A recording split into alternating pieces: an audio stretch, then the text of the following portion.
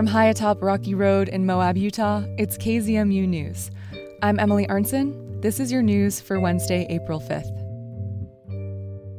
For nearly 3 years, the White Mesa Mill in San Juan County has been improperly storing its radioactive waste. Because of this, the mill has been in violation of the Environmental Protection Agency's Clean Air Act since June of 2020. The mill is owned by a company called Energy Fuels, which made an agreement with the EPA that they'd have their tailing cells in compliance by the end of March of this year.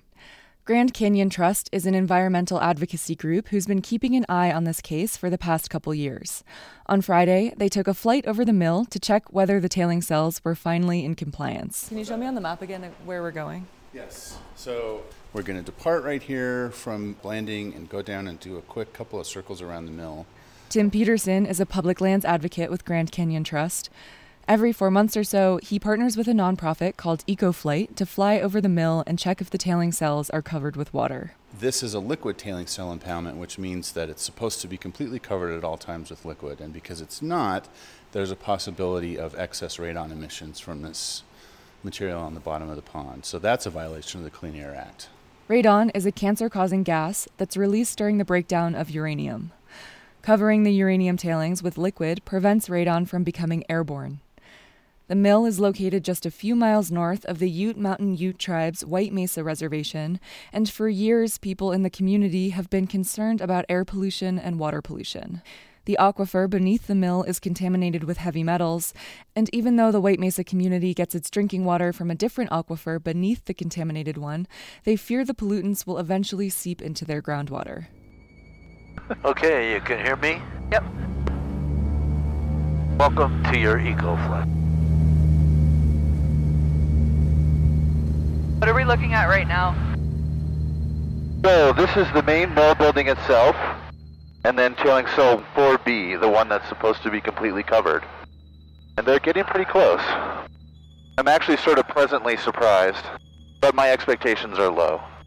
Technically, the tailing cell in question was still out of compliance as of March 31st, but the company has made significant progress since the last time Peterson flew over the mill this fall. Another thing Peterson keeps an eye on at this mill is their alternate feed process. Basically, the company is paid to take other facilities' radioactive waste, even though they aren't a radioactive waste facility. Dumping radioactive waste is expensive. White Mesa can charge less than regulated waste sites because technically they mill the waste. But 99% of what gets milled ends up in one of their tailing cells anyway. All of this is legal, but it's still controversial.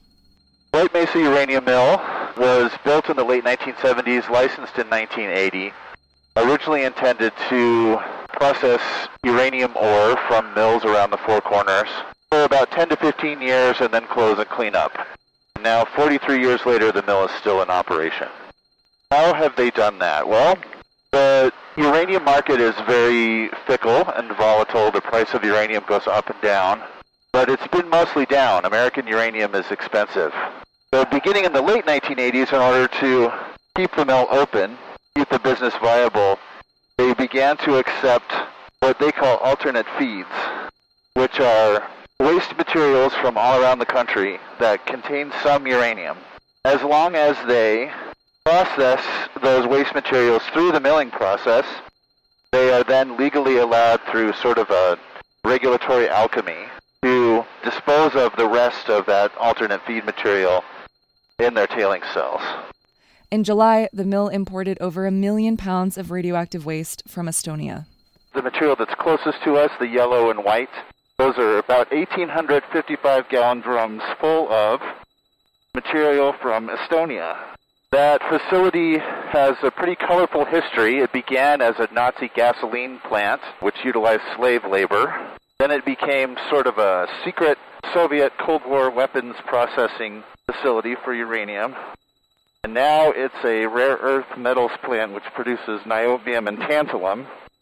Energy Fuels is not required to inform the public when new shipments of alternate feed arrive at the mill. Researchers at Grand Canyon Trust didn't learn about the waste from Estonia until January, in part because of a glitch in the state's database system. The Division of Waste Management and Radiation Control is responsible for approving the mill's alternate feed shipments. Transparency is a real problem here. There's no way to tell when the trucks are arriving, where they're coming from, what route they're taking. And that's, something that folks in the White Mesa U community are interested in knowing. When is the material coming? Where is it coming from? What do the trucks contain?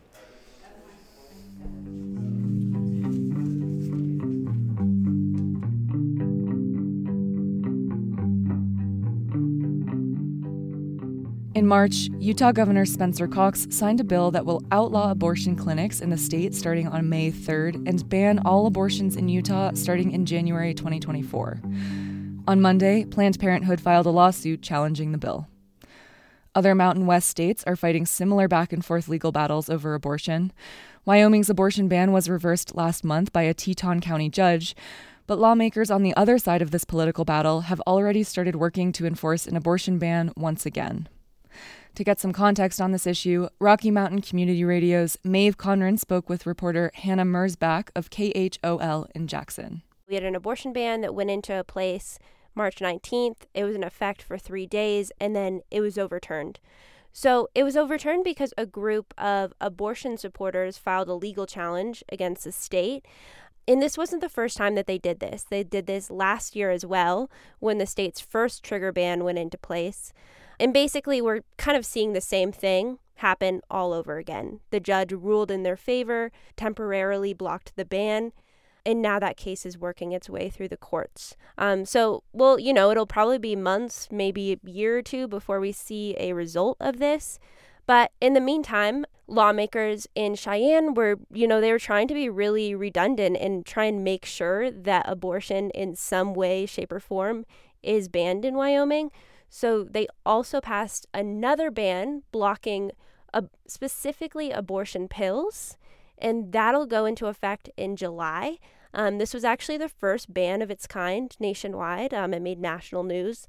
And it's important to note that in Wyoming, we only offer medical abortions. We don't offer surgical abortions. So this essentially is a ban on all abortions in Wyoming too.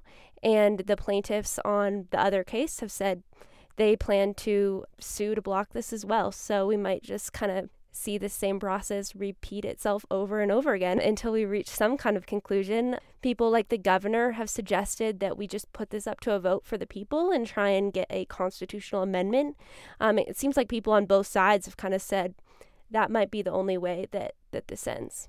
And what do people who are outside of Wyoming, particularly in neighbouring states that have very different abortion laws, and I'm thinking of Colorado, what is the impact on them?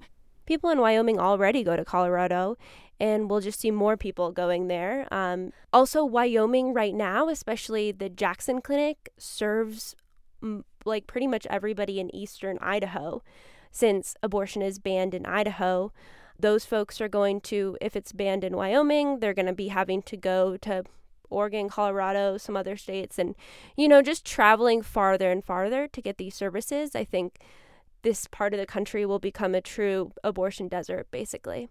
And I think that's such a good point, that even though the abortion ban has, albeit for the moment, been blocked in Wyoming, it's still very difficult for many people to access abortion services. I mean, talk a little bit about that it's still quite a difficult procedure to access. Right, yeah. So in Wyoming, we only have one clinic that provides abortions, and that's in Jackson on the western side of the state.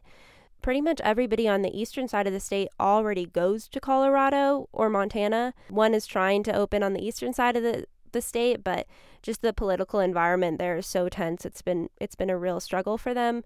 People are like, if abortion is banned in Wyoming, people are still going to seek out abortions and just have to travel farther and farther. And, that works out for some people, but it's really going to be the most vulnerable who are most affected, who can't travel and, take time off work and pay for a hotel and do all that in order to get these services. That story was shared with us via Rocky Mountain Community Radio, a network of public media stations in Colorado, Wyoming, Utah, and New Mexico, including KZMU. And that's the KZMU News for Wednesday, April 5th. Get your community-powered journalism weekdays on the airwaves at noon and 6 p.m. You can also find KZMU News anytime online at kzmu.org or wherever you listen to podcasts. Sundial Medicinals is proud to support programming on KZMU. Sundial offers a wide variety of garden-grown and organic handcrafted herbal medicines, including medicinal loose-leaf tea, original tincture formulas, and holistic body care products. Get back to the roots of medicine. Sundial is open at 550 North Main, Monday through Friday.